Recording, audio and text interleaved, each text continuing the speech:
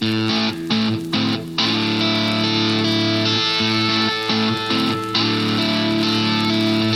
the Gospel Right with Theocast, Heidelcast, No Compromise, and The Pactum. Gentlemen, thank you for agreeing to do this, and thank you to Westminster Seminary for hosting us. The plan is to talk about sola fide, law gospel, assurance, and covenant theology, as advertised, things that make us tick. We have 4 rounds, hopefully no knockout round, but we have 4 rounds, and so what we're going to do is allow each of the different podcasts to kick off one of the different rounds.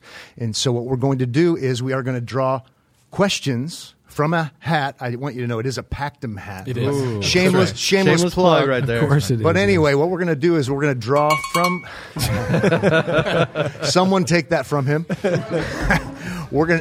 Each of the podcasts is going to draw a question, and the questions are directed toward another podcast. And when that happens, if you are on the receiving end of the question, what we want you to do is begin to answer the question, but then we'll kick it around amongst us. But at least gives us a little rhyme or reason. Right.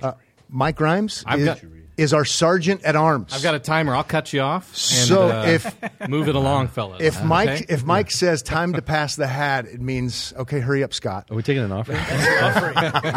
Taking an offering apparently. After 67 stanzas of Just As I Am, we'll take an offering. Do that. So now Mike came on an airplane, so he's probably not armed. There's probably only one local guy who is armed, but we won't talk about that. It might be fake news. Okay. With that in mind, who wants to draw first? Justin. All right. Here we go. We're going to pass that down. And if you draw your draw own, yourself you got to pick a different one. Okay. Yeah. I knew you were going to do it. I knew you would. He actually drew his own. I did draw. Take Justin, 1 in 4 shots. Justin likes some Justin. Yes, he does. Dang. All right, here we go. I'm going to read it as written. All right? Okay. Mike Abendroth of No Compromise. We are asking you about law and gospel. Come on. What is law gospel, and isn't it merely Lutheran? Isn't it something extra biblical imposed upon the Bible? And why do so many seem to have an allergy against it? How many questions was that? 5? I did not write these. Yes, no. Just talk to us about the law and the gospel. Yeah, all right. Well, in Massachusetts, it's the law and the gospel. The law. That's right. So we have law enforcement people there that pull you over if you're going too fast. Lots of times people will say, law-gospel distinction is simply Lutheran, or it's Lutheran. Sometimes they don't even say simply or merely. And kind of the fleshly Mike Abendroth wants to say, that's just really a stupid statement. But I kind of know how to carry myself once in a while, and so I know my wife will check up on me, so I'll just say, well, what do you mean by that? But here's what I would say. Of course, law-gospel is Lutheran. It's not Roman Catholic. Robert Bellarmine didn't come up with it. It's not, the popes don't teach it. And so it's Lutheran, but it's not only Lutheran. It is Reformed as well. So you can look at Luther with law-gospel distinction. You can look at Beza, or as we like to say at home. I know it's, I've said it twice now, but Theodore Bezer, he teaches that. Olivianus, shout out to Olivianus. Okay. He teaches it. William Perkins taught it, and so it's not simply Lutheran. I think sometimes they want to shut us down and say, it's a Lutheran thing, therefore Lutheran's bad, and they don't want us to talk about it. I think underneath everything, though, is if we begin to say law gospel is essentially covenant of works and covenant of grace, they don't like the covenant language, and so that's what they're afraid of. That's what they're allergic to. Law is simply do. It's a command. It's something that God requires, and gospel is something that God has done. There are no demands in the gospel. There's nothing to be done in the gospel. It's something that God himself does. And so law gospel looks at the scripture and says, is this something God has done, or is this something I'm supposed to do? And then you can kind of break it down even farther when it comes to law. There are 3 kinds of law, right? Moral, civil, ceremonial. And there are uses of the law. And the uses of the law to the unbeliever, it shows them their sin, right? It's like a mirror, right? Perfectly love God and love your neighbor. The hardest thing that you could ever do, Calvin said, to love God with all your heart, soul, mind, and strength. And it exposes their sin so they could look for a Savior. It also restrains society, both believers and unbelievers. But the main issue with law gospel in evangelical circles, in my opinion, is the denial of the third use of the law. Right? So God is holy, righteous, and just. The law is not floating around outside of him ethereally, abstractly. It's a reflection of his character. Therefore, since God is immutable, he never changes. His law doesn't change, but our relationship to the lawgiver changes. That's the key with all this. When you hear preaching on TV, the radio, your favorite celebrity preacher, do they handle the law that way?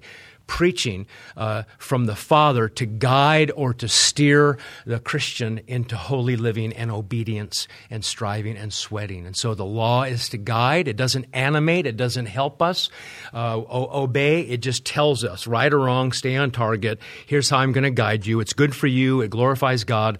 And it is the person and work of the Lord Jesus sent by the Father that gives us the animating power to obey the gospel. So law is due, gospel's done.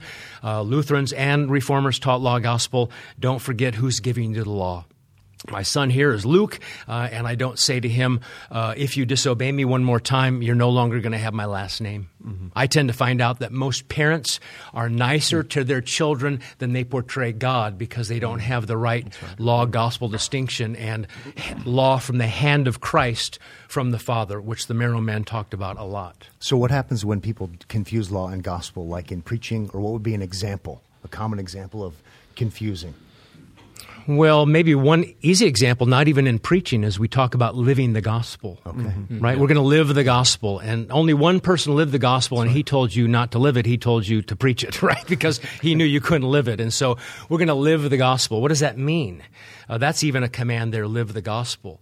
The gospel is historical. It's outside of us, something Jesus did. Whether you lived or died or were never born, Jesus was on earth. That's why if you go to Israel, you see the little plaque outside, the stone outside Caesarea Philippi, and it says something about Pontius Pilate. I love to take the pilgrims over to that area and say, why did we love this section here about Pontius Pilate? And then I read the creed. Suffered under Pontius Pilate, was crucified, dead, and was buried. Because this is history. Yeah. Machen said every good theologian is a historian first. We're talking about real time and space, real person, and so we don't want to live the gospel. That would be one way that we could mess it up. Okay. Love God is law or gospel? It is law. Okay, good.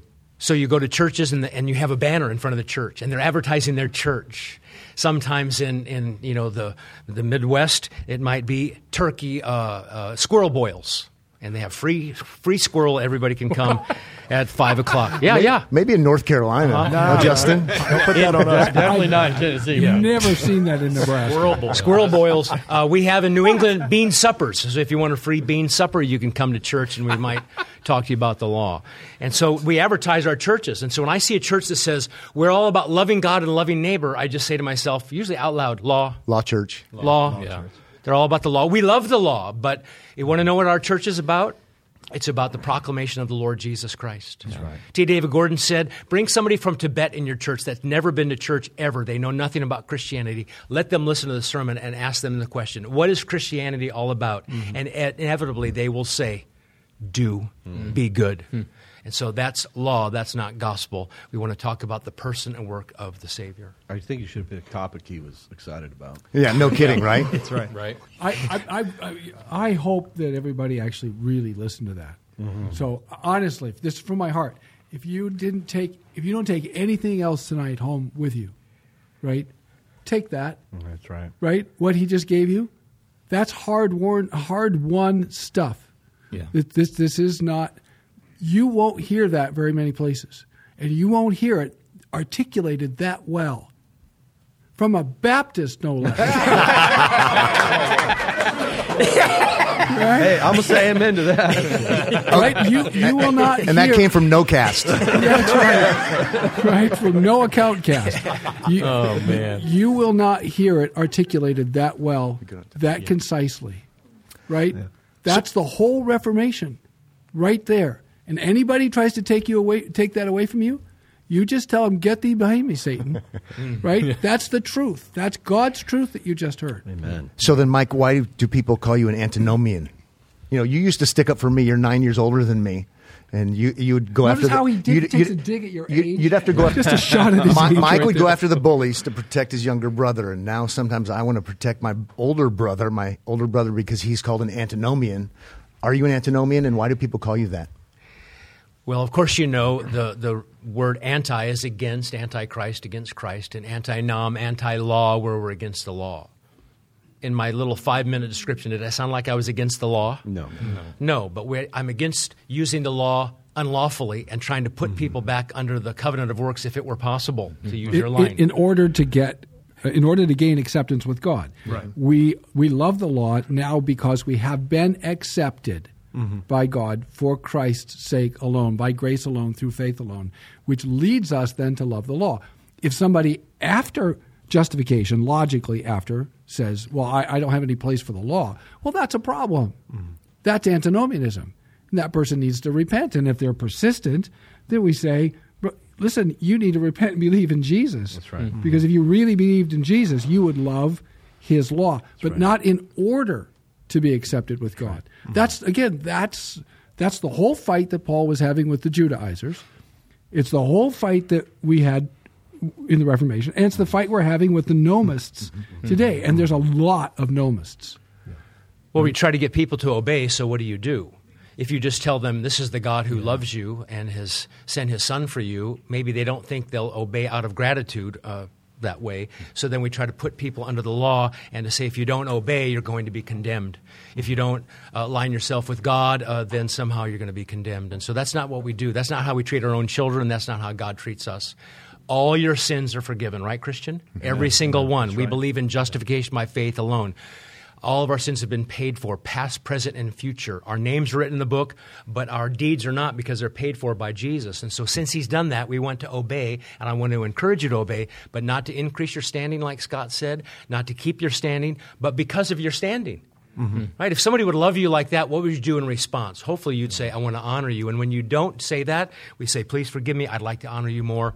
I repent. But in answer to your question, I'm not an antinomian. But when a neonomian calls me that, I'm happy. Romans chapter 6, right? That's right. I mean, so they set up a test where if you're not a nomist, in other words, if you're not using the law as your way of gaining favor with God, right, or gaining final acceptance or final salvation. By the way, anybody talks to you about final justification, final salvation, again, run away. That's right. Right? There's only one. That's right. And either you have it or you don't. Yeah. And you have it by grace alone. So if you're justified now, if you're saved now, you are as justified and saved as you will ever be. You're either in Christ or you're not in Christ. Yeah. Right? Amen. Yeah. So the idea that then, you're initially justified, but you're going to finally gain approval or finally be delivered from wrath through your law keeping, again, that's not from Jesus. No. That's from someplace else. And I don't care what famous preacher says it. I don't care how big his church is. I don't care how big his social media following is.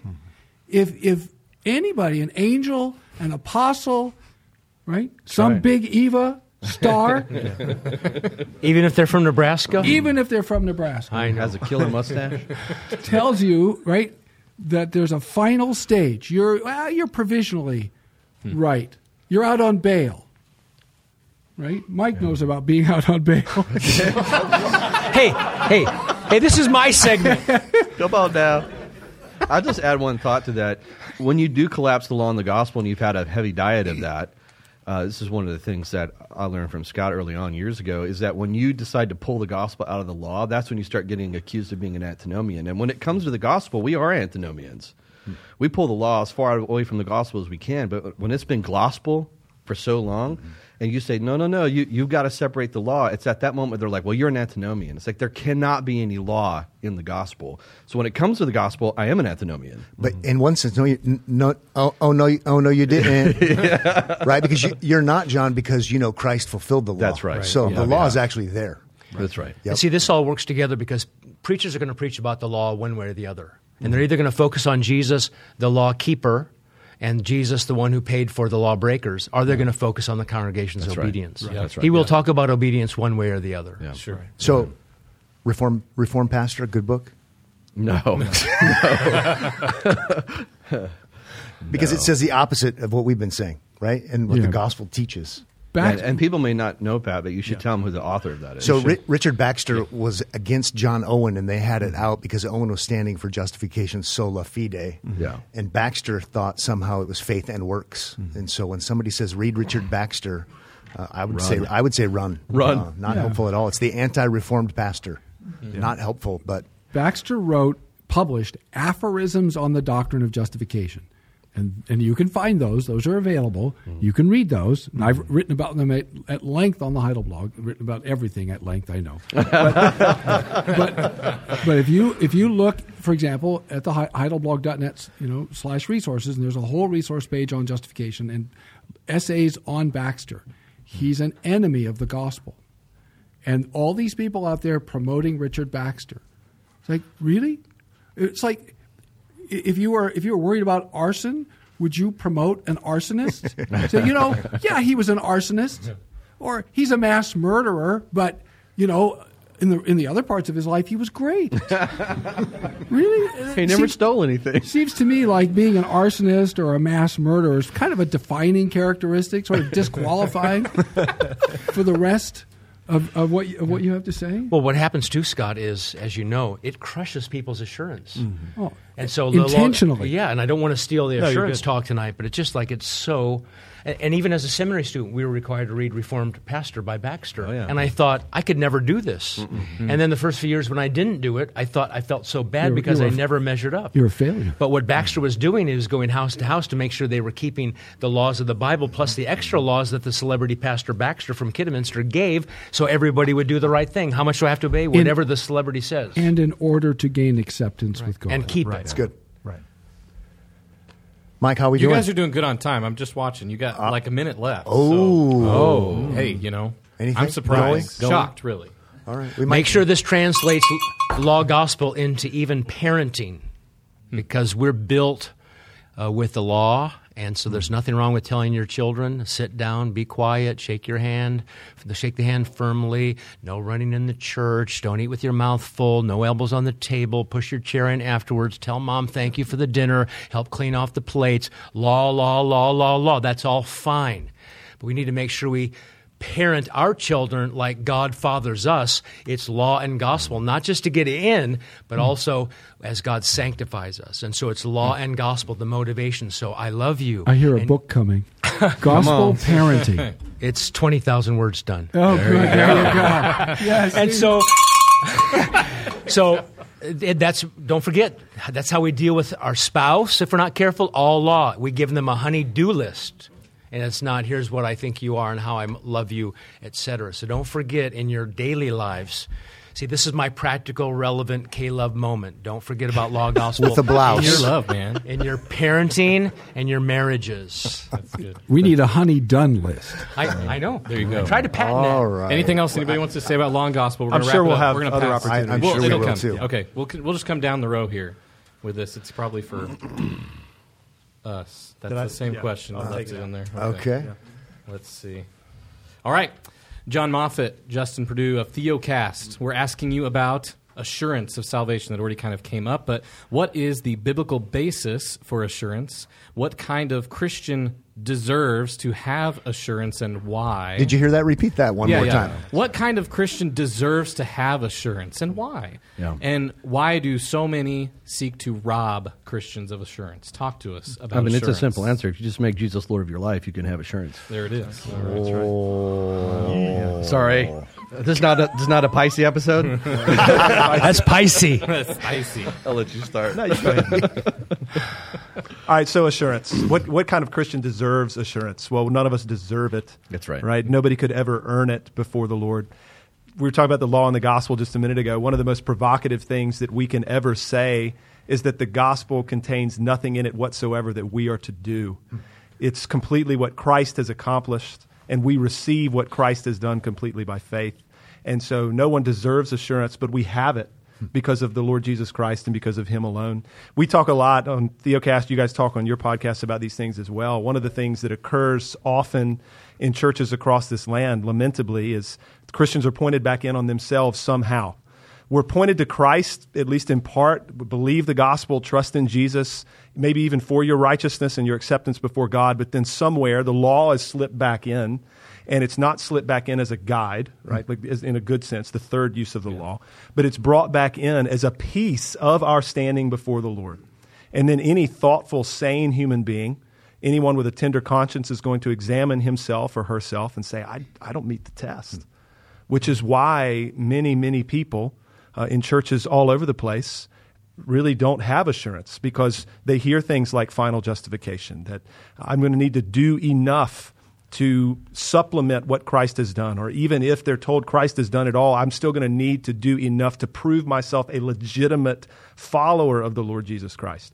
And then when we press in and say, well, how much obedience? How many good works? What kind of works? No one can define that. Mm-hmm. It's very amorphous. It's very ethereal. Or when people will say to us, you need to not live a life characterized, because they collapse the law and the gospel in passages like Galatians 5 or whatever. We need our 1 John, a letter that's meant to comfort the saints, is often turned into a litmus test of, are you legitimate or not? We take passages and people will say, instead of preaching the law and the gospel rightly, the first use of the law as we should, well, you shouldn't live a life, you can't live a life characterized by A, B, C, or D. You need to see a certain kind of trajectory in your life, a certain kind of improvement in your life in order to have peace with God. And again, we say, well, how much improvement? That's right. What exactly does that trajectory need to look like? And no one could tell you. Mm-hmm. You know, these are common things. John, go ahead. No, that's good. One of the things I think that helps me is that we disassociate assurance from the affections of God, the love of God towards us. We love because He is the one who set His love upon us. And so what I love about this is that John sets this up, right? God loves you not based upon His reaction to your love. You're reacting to His love. And the question is, how good are you at loving God? Well, if you come to the conclusion that everybody should come to, I'm not really good at it, right. Paul then says there's nothing that's going to separate you from that love you're enjoying. And it's important to understand that our responses to God and our obedience to God is grounded in our assurance. I mean, I don't know how else you read Romans and not walk away with going, God loved me so much, He did not leave me in my state. The thing that would cause further separation and anxiety in my own heart, He took on Himself in His Son, and then guaranteed that there is nothing that can remove this. We were talking about final justification. When Jesus is on the cross and He says, it is finished, that which could separate you was completed on the cross. Therefore, your sin and required righteousness is all granted to you by the love of God in His mercy and in His grace. Like, you see the love of God in His mercy and in His grace. And then how does the Bible describe, how does it describe the love of God? It's boundless. How does it describe the grace of God? It's an ocean that you cannot dry. So when we think about assurance, I think what frustrates me the most, and obviously Theocast has really kind of built its ministry around this, is that it's hard. Just now, we're literally having this conversation in the car today. It's hard if a soldier doesn't know which side he's on. He doesn't know where to point the gun. So he often points it at himself, like, well, I'm just going to take myself out of this. And what's so comforting about Scripture is that we have this firm and solid foundation of Christ our rock. And we have every reason to realize it's not my performance, what I do right or wrong, which is not a justification, go do something wrong, but it's the love of God that it comes and it fuels me, so I know where I'm supposed to run, where I'm supposed to go, because I know what side I'm on. I'm on the side of my Father who adopted me, unconditionally loves me, and will take care of me to the very end. So what happens with an assurance is that we emphasize what we're doing, those who deserve it. Mm-hmm. You'll never do it. If you try and like, okay, I'm going to do this list of things to assure myself that I know I'm right with God, it'll never happen. But if you can say, well, this is what Christ did, this is how God fulfilled these promises, and this is how I know it's true because I believe these, I have every reason then to go produce fruit because it's based upon the confidence of Christ versus my own work. So it's rightly said that the Reformation was a recovery of the biblical doctrine of assurance. Good. Yeah. And that's not something that John Calvin or Martin Luther or anybody else came up with. That's right. They're getting this from Scripture. I mean, think about beginning in Romans 5, we were talking about final justification in a moment. I don't know what you do with Romans 5, 1 and 2, or even Romans 5, 1 to 5, if you're going to argue for a final justification perspective, because Paul says, having been justified by faith in the Lord Jesus Christ, we now have peace with God, right? And then he says, he gives this very forward-looking language of we now rejoice in a number of things, including the hope of the glory of God. Mm-hmm. So it's very clear that if we have been united to the Lord Jesus Christ and presently justified, we will be finally saved. Book it. It's done, right? And then Paul continues to talk about the imputation of the righteousness of Christ, which I'm sure we're going to talk about more later, and how Jesus, it's legitimate that Jesus represents us all. We're going to talk about covenant theology later. That's what Romans 5:12-21 is about. Adam clearly represented us all in the garden. It's legitimate then that Christ would represent everyone who's united to him. But then there's this question, all right, if where sin abounded, grace abounded all the more, and if we're counted righteous on account of Christ, well, we can just sin then. That's right. And Paul says, by no means, but it's interesting how he answers that question. He does not go to the law immediately and say, well, remember what the law says. He says, no, saints, you have been united to Christ. You've been baptized into Jesus. You've been set free from the tyranny of sin, and you're no longer under the law for your justification, for your standing, but you're under grace, and you've now become obedient from the heart. But then we get Romans 7, which are some of the most true words ever penned. We all resonate with it. That the law is good and holy. There is nothing wrong with the law. But the law, for a sinner, it shows us the depth of our corruption. And it shows me how horrible sin is. And so now I have to look outside of myself for righteousness. But then Paul acknowledges that even as a Christian, I am often finding myself in this position where I want to do good and I'm not doing good. I want to flee from evil, but yet I find myself doing evil things. And he cries out like we all do, wretched man that I am. I delight in God's law in my inner man, he says. Which, by the way, you can't say that. You can never say I delight in the law in my inner man if the law is still your death sentence. That's right. No one rejoices in what is his or her death sentence. Only a person that's been justified, forgiven, and absolved could ever say such a thing. But then we cry out, wretched man, wretched woman that I am. But then what is our peace? What is our stay? Right? Thanks be to God through the Lord Jesus Christ, right? And there is therefore now no condemnation for those who are in Christ. And we learned that what God meant to do and did do through the Lord Jesus Christ was something that the flesh could not accomplish because it was weakened by sin. And now, through Christ, the righteous requirements of the law are fulfilled in us, which John Calvin says in his commentary on Romans 8:3-4, that people who even point to Romans 8:3-4 and say that what's being depicted there is our spirit-empowered obedience. That person is introducing a gloss that is foreign to the Apostle Paul. What Paul is talking about there in the early verses of Romans 8 is the imputation of the righteousness of Christ who has fulfilled the law for us, so that by faith in the Lord Jesus, it is as though we have been as perfectly obedient as he was. This is the bedrock of assurance. And I talked for a long time. You know what, Justin? Are you preaching at your church on Sunday? Or are you traveling? You just got your sermon out, That's man. right, man. He got it out. We're local. Right. That's right. This is good. We should have multiple. Get preachers behind the microphone. It's dangerous, man. Right? There you go. You guys, tell us a little bit about heavy-handed law-only preaching when it comes to assurance driving either to despair or self-righteousness. That's right. They're going to give you the gospel. Most if they're evangelical, you're going to hear, well, no, you're saved. You're saved by grace alone. But what ends up happening is that they're worried about you being lazy, or they're worried about you not doing your part.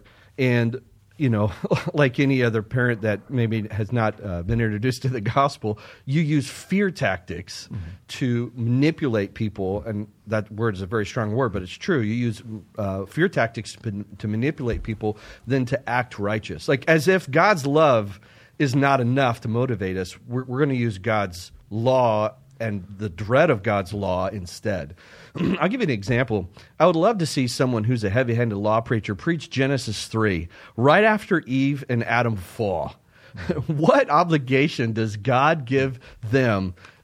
None. There's not. He's describing what he's going to do, and Eve is realizing, hey, this might be she's looking for something outside of her. Her eyes are not on her. So they don't walk out of the garden thinking, I need a garden well, I need to love my husband. No, they're looking for the promise of God to be fulfilled. They're looking for the promised Redeemer. There was no question of what God was going to do, and so I think you can look at the first gospel mission, which comes from God to Adam and Eve, and their hope is outside of themselves, and the assurance of that. And every gospel message that's going to come after that is not law-based. It can't be law-based. But yeah, I mean, all of us around this table have experienced at one point either preaching, unfortunately, law-heavy sermons or been under those teaching. And if you walk away and you think to yourself, I must do this in order for God to do that, you need to ask yourself, why? Yeah. And if the answer is not for his glory, and not my gain, that's fine. But if it's for me to gain assurance, or it's for me to, if it has anything to do with about my standing or affections or blessings from God, it's wrong, and that's heavy law preaching, and unfortunately, there's too much of it in the Sure. United States. I think you get a lot of law preaching in places. John touched on this because underneath every holiness movement in the history of the church is the fear that if we tell everyone that literally everything you'll ever need now and in the future to be right in God's sight, for God to look at you and pronounce just, Christ has accomplished it. If we tell people that, then there will not be appropriate skin in the game, and people will not be properly motivated to pursue holiness. That's underneath a lot of it. And we would say, well, if this was a human endeavor, you might be onto something. That's right. If this was natural, you might be onto something. But this is supernatural. Yeah. We're talking about union with Christ by faith, and having been united with Christ, we will pursue, by the Spirit's work in us, we will pursue conformity unto the law, imperfectly, but sincerely. Justin, I like what you said about this is a Reformation issue as far as recovering assurance. Oh. And maybe it would do us all better, serve us well to study Roman Catholic theology a little bit. Sure. Like the Council of Trent, for example. And the anathematizing of assurance. Right. And so here maybe I'm going to preach as a Protestant, and I sound like a Roman Catholic, even though I say I'm not. Yeah, so Council of Trent, 1545 to 1563. There's a historian. Right? Whoa. So that's close enough. Right. Close enough. And so, thank you. You're close so enough. Council of Trent, you have Session 6, Canon well 24.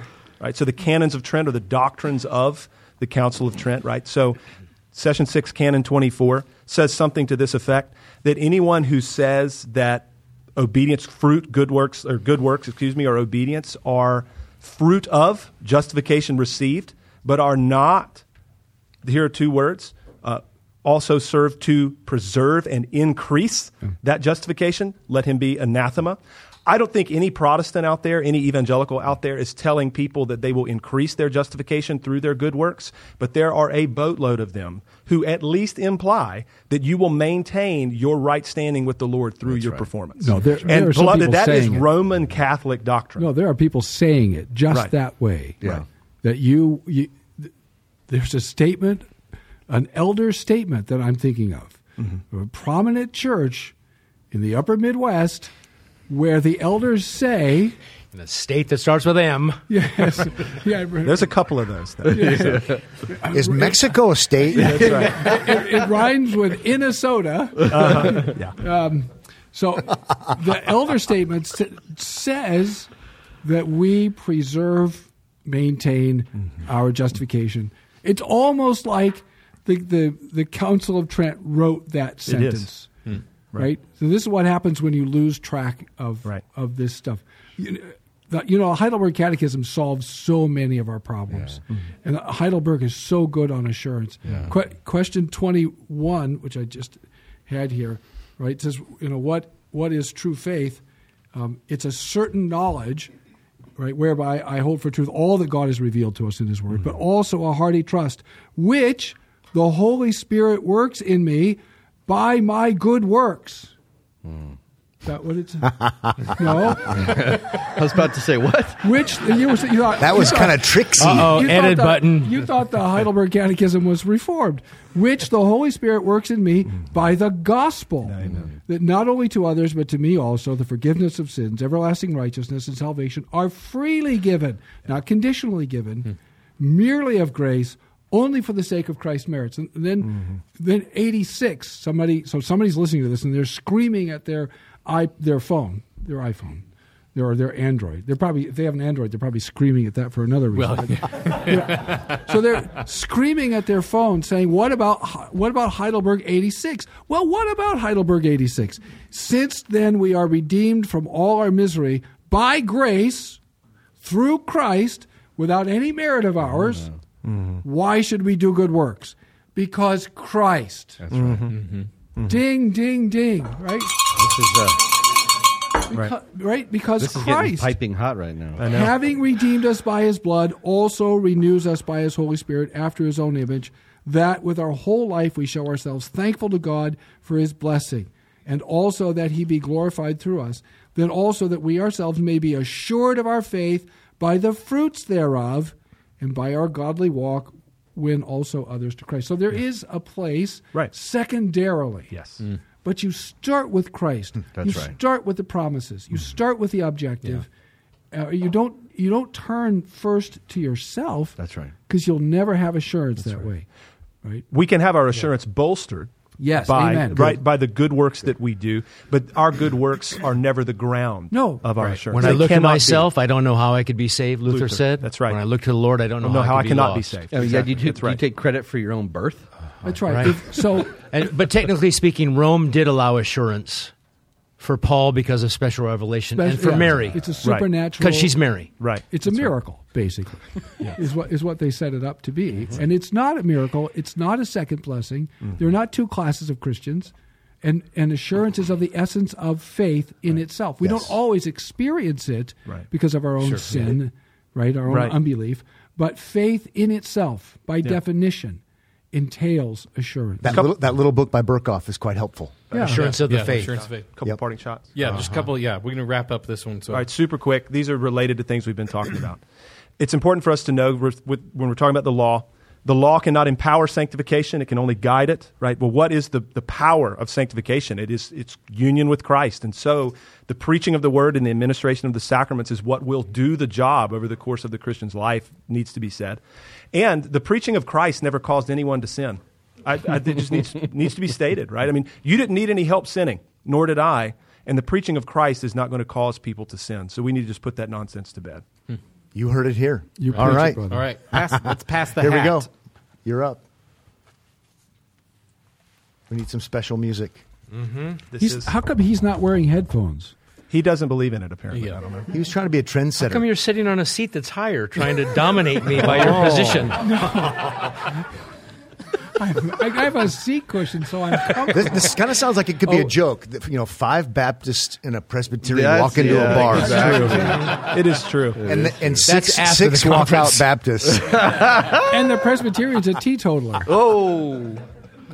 That might be the problem. Okay, this is to wild. I Scott can't wrap Clark my head of around the it. Heidelcast, and we're going to ask you about All right. sola fide. What is sola fide? Why is it so vital? And thirdly, why does it seem so trendy for Protestants to miss the mark when it comes to sola fide? So first up, what is it, then what is vital? Why is it vital? Sola fide is a Latin expression. So are you ready for some grammar? It's in the ablative case, right? That makes This me is wanna what you just- came for tonight. I have to hold on. I'm going to Google that. Ablative. Ablative case. So it means it's in the instrumental case. That's what it means, right? Ablative means, in this case, it means instrumental. So sola fides is in the subject case. Sola fide is in the ablative case. So Hey, you just used most of your time, so come on. Semper Fi. He doesn't know the answer, so he's So- just talking about grammar.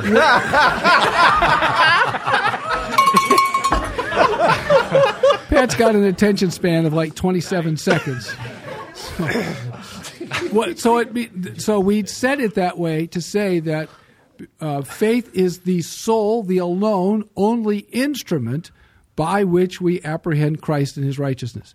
Because in the medieval church, we'd come to say that you apprehend Christ through faith. Trusting was part of it, but obedience was also part of it.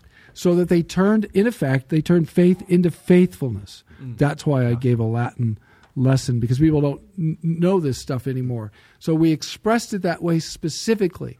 We don't. You won't actually see our guys saying sola fides, right? Very often, so people, occasionally, but rarely, because sola fides is a different thing. That means faith alone. That's right. Right. Here we're talking about the instrument by which we receive Christ and his benefits. So in the Belgian Confession, we say that faith is the only instrument. And I just read Heidelberg 21. Faith is the only instrument. So we articulated sola fide precisely that way for precisely that reason.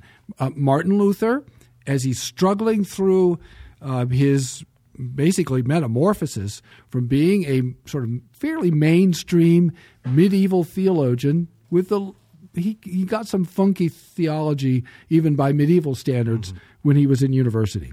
So he's reading Augustine as he's lecturing through the Psalms, and he's turning into a young, restless, and Augustinian. Right? That's the first stage of his theological development. He's realizing, I'm not good. I can't do what I'm being asked to do. I'm dead in sins and trespasses, and grace is sovereign, grace is free. So that's what he grasps. One of the things the last thing that he grasped in his development between 1513 and 19 or so is sola fide, and it was through lecturing through Galatians, lecturing through Hebrews, and then lecturing through the Psalms again. And he said in 1519, so looking back on his life, late in his life, in a preface, he said, 1519 is when I grasped that, and it was after those 3 lectures. And he realized faith is, there may be a sense in which faith is a virtue in sanctification, right, as a consequence, but in the act of justification, he figured out, right, that faith is the instrument that is an empty hand that lays hold of Christ, because it's Christ that makes faith powerful. Your faith isn't anything. Christ is everything. And faith is that thing that God has designed, that gift with which he has endowed us, that looks away from self and away from sanctification, away from obedience, away from your good works, and looks to Christ, lays hold of him, his righteousness, his obedience, his merit, right? And that's why sola fide is so important, because he realized that the just shall live by faith hitherto had meant, people had understood it to mean, the just shall live by faithfulness, by covenant fidelity, right? And you hear people saying this, right? There are lots of quote-unquote evangelicals out there talking about faithful covenant loyalty, covenant faithfulness, allegiance. Right? It's the so you get this from the New Perspective on Paul. You get this from the Federal Vision. You get this from lots of evangelical nomists, some of whom one day sound like Protestants, and the next day they sound like Roman Catholics because they don't know this distinction. So true. Right? And so you read, so there's some guys, and you guys know who I'm talking about. You're reading this guy, it's like, wow, that's really good. And then you pick up the next thing, it's like, oh, that's really bad. That's horrible. Well, why is it so bad? Why can't, right? Either you can ride a bicycle or you can't. Why do you keep falling off? What's wrong with you? Well, because you've never actually learned the doctrine of justification, sola fide, what faith is in the act of justification, right? So that's why that's so important. And so when you read Paul talking about faith, Galatians 3:28, for example, it's why Paul added, right, alone to his translation, because he said, I have to add alone. The Roman Catholics said, you can't do that. You can't add the word alone. And Luther said, I certainly can, right? You guys can't read Greek. I can read Greek. You people are Pope donkeys, he called them. Something like that. He said some other things that we don't want to say today. Exactly. In this particular passage, he calls them Popstäsel. He calls them Pope donkeys. Right? I can read Greek, and I'm telling you that the way to get into German, what Paul is saying here is to add the word alone in our translation so that we understand what Paul is actually saying there. So in our Belgic confession, right, which is an actual Reformed confession that Reformed Christians hold, we actually included the word alone in our definition of faith and in our translation. So when it quotes Galatians or Romans 3:28 there, it uses alone. So that's our official translation, right? And even if you wanted to go about it a little bit different way, as a recovering biblicist, Romans 4:5, he justifies the ungodly. Right. So if we're ungodly when we're justified, faith must not be virtuous. So Pelagius said, well, ungodly means you've just started believing, but you're not very sanctified. That's what they did. And so that becomes, to some degree, the medieval way of getting at that. But you're right. You're exactly right that what Paul is saying is what you just said, that God justifies, not the sanctified. So remember, for 1,000 years, the church said you're justified because and to the degree you are sanctified. And you can never have assurance because you're never sanctified enough. It's by grace and cooperation with grace. You have to understand that. They all said by grace and cooperation with grace. Yeah. Trent says by grace and cooperation with grace. So, when we say they teach justification by works, that's an inference. We're right about that, but that's not the language they use. Right. So that's why sola fide is so important. And that's an acid test when you're talking with people. Oh, I love Jesus. Great. What did Jesus do for you? Well, he made it possible for me to do my part. Right? Well, you've just turned him into a facilitator, and you've made him, we actually say this in the Belgic, you've made him but half a savior. That's right. Amen. Scott, talk to us a little bit about repentance. So it's faith alone. Obviously, the Bible teaches repentance, and sometimes you'll see Peter tell people to repent. How do we work through repentance if it's sola fide? Yeah. So repentance is, in a sense, the fruit of belief. Right. Unbelievers don't repent. That's right. Right? So now you have to distinguish here between the pedagogical order and the theological order. So pedagogically, when we're talking to people, we preach the law to them and we say, look, this is the greatness of your sin and misery. You're in deep doo-doo before God, right? God is angry with you every day. You're under the wrath of God. Is that German? Yes, yeah, That's how John says it. That's in the ablative. It would technically it would be in the dative, but that's okay. It's donkey German. It's very late Latin. Late Latin. So you are in a lot of trouble before God, and you're under wrath, right? And so we say to people, you need to repent. You need to reckon with the greatness of your sin and misery. So again, the Heidelberg Catechism says, what things do you need to know in order to experience this comfort that we talk about in question 1? 3 things. First, the greatness of my sin and misery. Second, how I'm redeemed from all my sins and misery. And third, how I'm to be thankful to God for such redemption. There's a whole Christian life and the whole Christian faith right there. So from where do you know the greatness of your sin and misery? Out of the law of God. So when we call people to repent, we're preaching the law. And so you go to Acts 17, for example. That Paul preaches the law to the Athenian Philosophical Society. And then he preaches the gospel of the resurrection, right? The objective accomplishment of redemption and the vindication of Jesus. And he calls people to faith. So repentance is absolutely necessary. Anybody who has an impenitent faith has a false faith. Don't tell me you believe if you're impenitent. If I come to you and say, listen, brother, it's been, somebody's come to me with some serious allegations and evidence that you're having an affair with your secretary, right? And this is a conversation, you boys have probably had this kind of conversation. I had this conversation with a man who'd been an elder in the church. This is a long time ago, right? Many years ago, far, far away. And I went to this guy and I said, brother, you need to repent. And he told me to pound sand, right? Now, and I told him that if you're impenitent, you're under the wrath of God. That's right. We ended up having to read a sentence of excommunication for him, right? Because he demonstrated that he was impenitent. So I'm not talking about a faith that's impenitent. But repentance is not faith. Faith is looking towards Christ. Repentance is about your sin, recognizing your sin. Right? But faith is turning away from yourself and embracing Christ. But you're not justified because you're penitent. You're justified by grace alone through faith alone, not through repentance or penance, but a true faith is penitent. That is a consequent condition, a consequent of being given new life, true faith, and union with Christ. That's right. Justin. Right. And Scott, you were talking earlier about how faith is the instrument. And that's an important clarification sometimes, because we say we're saved by faith. What we mean, we're saved by Christ, and we receive what Christ has done through faith. And that distinction really does matter, because like you said it, Christ is everything. He's our righteousness. He's the satisfaction for our sins. Faith is simply the vehicle through which we receive the merits of Christ, and that matters a ton for our assurance and our peace before the Lord, because a lot of times, even if we talk about faith, many people will rise up and say, well, how much faith? I mean, to which we say any. So the minute people start talking about the quality of your faith, that's right. They have lost the narrative. That's right. So the medieval church said that you have to have a faith formed by love, which is not what Paul says.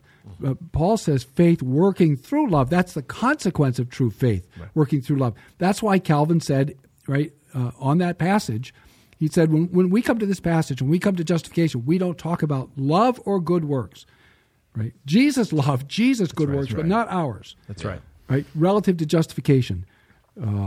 So the medieval church said, and Rome taught, a faith that's formed by love, and love was code for obedience. So that your obedience was making faith what it is. That's not true. Christ is what makes your faith what it is. That's right. Because faith lays hold of him. He is the object. Yeah. That's the power of it. Faith is just an empty hand. That's all it is. Right. It doesn't do any. There's nothing in faith. There's no intrinsic power in faith. Oh, I have a really strong faith.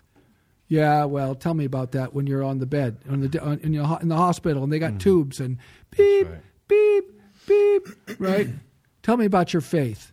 And you're sweating. You got the cold sweat because you know you're about to die, and you don't want to die, and you're scared, right? Now tell me about the quality of your faith, and I'll talk to you about the quality of your Savior. Amen. That's right. Yeah. And when that was happening to me, and I talked to Clark, what did he say to me when I was in the hospital, thought I was going to die? Are you evangelizing the nurses? How is your Bible memory? How's your quiet time? Right. He said to me, Really quiet. Jesus loves you. That's right. And Jesus has you. Amen. And there's no condemnation for those in Christ Jesus, and you're going to be fine. I got an illustration. None of us got here from our respective states based upon faith. It took a plane. Right? We put faith in that plane, but it was the object of the plane that carried us here. Yeah. And I think that's part of what we have to remember is that the gospel it's the object of Christ and his work, that we put our faith in that object, not just faith alone. Right. Yeah.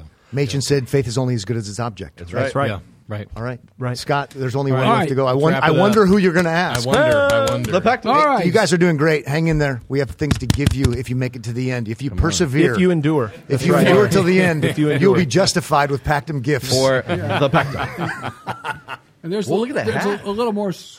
No more questions. That's a special one-off. There's That a is a little, one. little It more is. swag up front here. Yeah, too. that's a different one. That's something there. All right, Pat Abendroth and Mike Grimes of the Pactum Podcast.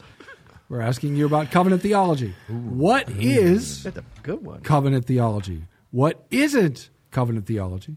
Who is afraid of covenant theology? Mike. And why? Who's afraid of the big bad? Who wrote Why? I don't. Who did write I this? just read the questions. That's right. I report. You decide. Why? And finally, why is covenant theology so important? And add one just on your own. And tell us about the continuity of the covenant of grace. I knew it. There I was a was. betting man. We're out of This time. is Westminster Seminary, California. And there's time. There it is. Just invite Abraham into your heart, and everything will be good. Abraham is not Moses. Right, He's Abraham not is standing at the Moses. door, I promise you. He's Scott, not I just knocking. want to know what was the best credo baptism service you've ever experienced in recent days? It was yours. I was in Omaha in Yeah. December. Right? I saw That was Scott and his wild. wife walk in. And I thought, awesome. I hope they sit within the splash zone. The splash zone, yeah. It was particularly splashy that Sunday. We were sitting right where Reformed people should, way in the back. Back row, back against the wall. Back row against the wall. Hey, well, Yeah. don't cut yourself short. We got time. Answer There the you go. question. You know what? It is Answer the question. We got time. on the lighter side. It is so much fun to do something like this because even though we have theological differences, all of us do. What unites us is, in fact, justification by grace alone, through faith alone, on account of the finished work of Christ alone. Yeah.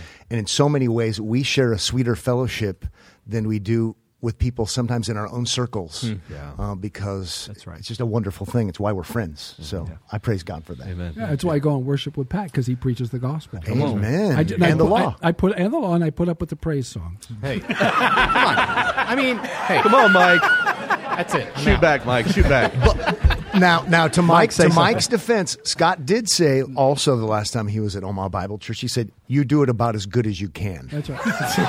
Technically, I As said good as it can be done. as good well as you can do it, as it's well, not really counting. as well as it can be done. As well as it can be done. Okay, and fair. I've been in Nashville, but they have a cooking band. I mean, if you're going to have a band, Community Bible Church, right? Yeah, but in my Nashville. church doesn't. We just have a guitar. All right. All right, what is covenant theology? theology, yeah. Mike, you want to cover this one? You go for it. All right. I'm here for kicks and giggles, all right? I want to say covenant theology is the biblical way to interpret Come the on. Bible. It is. That's Right? right. You can drop a mic right there. It sounds arrogant, but it's the biblical way to interpret the Bible because we have an inspired interpretation of the Bible, and we have an inspired interpretation of all of human history, and it's in Romans 5. Right. So if you follow me there, in Romans 5:12 and following, the Apostle Paul, remember, under divine inspiration, explains all of human history. And he does it through federal headship. Remember, that comes from the word, like Latin word for covenant. So we have covenant headship in Romans chapter 5. Right. We have the first Adam, and if I can borrow from 1 Corinthians 15, we have the last Adam. So all of human history, as far as God's dealing with humanity, it's through covenantal headship. And so Adam was supposed to obey. That word is in Romans 5. It's describing Christ, but Adam was to obey so he would be justified, right? And not just himself. He was to be justified, and all of his, to use the old language, all of his posterity, all the people he represented. So that's federal headship. That's covenantal headship. And then we know that he didn't. We know that he, I used to say, crashed the train or something like that, but we have a train conductor in our church. No. We had bus drivers for a while too, so I would say, he drove the bus into the ditch. I can't do that either. Anyway, we know how it went. The fall happened, and it led not to justification for all he represented, but it led to condemnation. And then we have Jesus, who obeyed. He did this, right? He obeyed in Romans chapter 5, it says, and it leads to justification for all he represents. It's federal headship. And so covenant of works, we call it, for a label or shorthand. It's the do this and live principle. Remember Luke chapter 10, also Leviticus 18. And in principle, it's throughout the whole Bible. If you do everything right, personally, perfectly, and perpetually, you'll be justified. Romans 2:13. And we can't do it because we're in Adam, but principally it's still true. So covenant of works is the label for it. If you don't like that label, you can come up with your own, but that's kind of that's cultic. People need to get over it. Right, brother. Covenant of works, say it louder. Covenant of law, covenant of nature, covenant of life. It's all the same thing. And if you don't like, if you don't like that, I think that says something about your theology. It does. Get over it. It's a covenant of works. You have to obey in order to enter into eternal blessedness. I'd like to know what Scott thinks. So always remember, justification is by works, right? It has to be. It always will be. It's just not our works. That's right. And so there's that. And then we can look at the covenant of grace and say, well, and even aside from the debates, every Christian who has a Bible should be able to at least agree to the fact that there's only one way to be saved. There's only ever been one way to be saved, and it's by grace alone, through faith alone, in the finished work of Christ alone. I mean, it's not like covenant's not in the Bible. I mean, I'm looking right here at Genesis 6:18. But I will establish my It's 7 dispensations with you. Right. Okay, I want to go there in a second. But if it's in the Bible. So I want to go there. 270 times in the Old Testament and 27 times in the New Testament. So at least remember, classic covenant theology is bicovenantal, right? You've got covenant of works, covenant of grace, and it fits with law and gospel. So they're both important. Don't blend the two or you ruin both. That's right. And so covenant of works, covenant of grace. We can debate about covenant of grace minor issues in one sense, some major issues, but it's only ever, always, and always ever will be that we are in a right relationship with God as sinners through grace and grace alone. So if I can just win you over at least to that part, covenant of works, covenant of grace, and when people are mono-covenantalists, they're going to blur the two and ruin both. And so it's justification by faithfulness, justification by law and gospel. Explain why it ruins so that people understand. Yes. So let's say, I'm a leading evangelical, big Eva theologian. I say, I just don't like this category, covenant of works. I'm influenced by Daniel Fuller, and I just don't like this language. In a state that rhymes with Idaho. No, actually, I was thinking of that again. I'm back to Minnesota. Many apples, many sodas. So if you read Dan Fuller's book, The Unity of the Bible, John Piper writes a forward to it and makes fun of the covenant of works.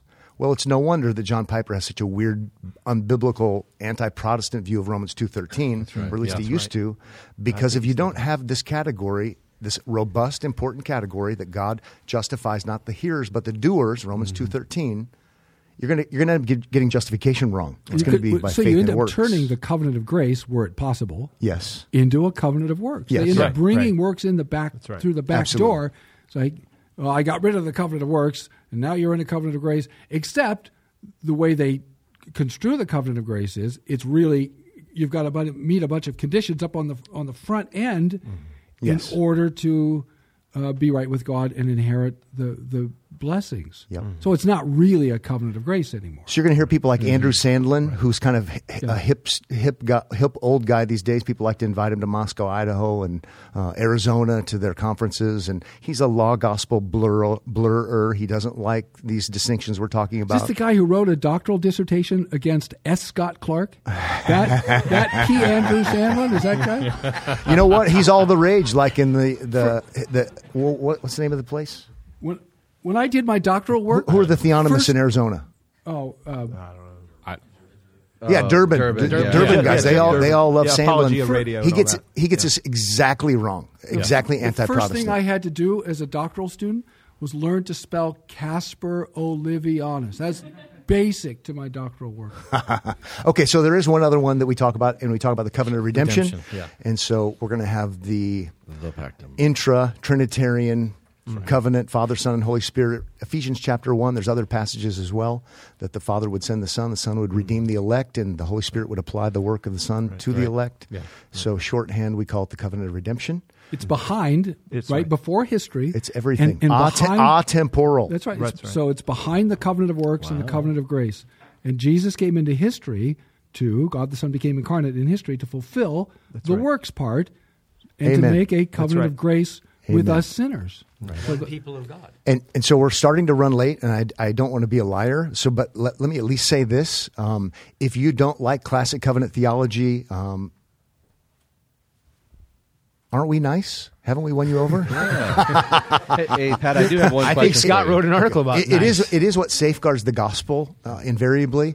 And I just invite you to take a deep dive into studying the doctrine of justification, and you'll come out, I would guess, more than likely, hopefully, 90%, affirming covenant of works, covenant of grace. The people who have protected it and defended it, and people we are thankful for, like John Owen, it's because of these kinds of categories we're talking about. Read the book of Hebrews. It's true. Gerhardus Voss wrote a little commentary, and he titled it, Hebrews, the Epistle of the Diatheke, the Epistle of the Covenant. Yep.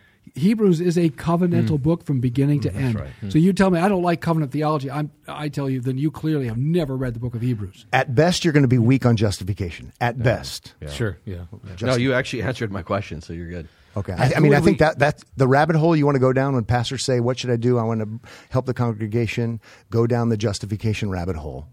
And you won't be able to unsee it because it's active obedience of Christ, fulfilling the law, and it ends up being kind of a no-brainer. So. Give us some books that would be good on justification and maybe good for lay people that some of us could recommend to those in our church on these topics. So I think the latest volume by J.V. Fesco on the covenant of works is excellent. Yeah, it's very readable. Yep. It's clear. He engages the old arguments and the new arguments. So that's one benefit. So, Buchanan I like a lot, but he doesn't engage N.T. Wright. So I know you like that book as well, but I think Fesco's book is quite helpful on that topic. That's maybe where I would start. There's all kinds of stuff, and we could talk about more of it offline. Yeah. Thank you for listening today to The Pactum. If you want to reach out to us on social media, we're on Twitter at The Pactum, Instagram at The Pactum Theology, also our website, thepactum.org. And we'll see you next time on The Pactum.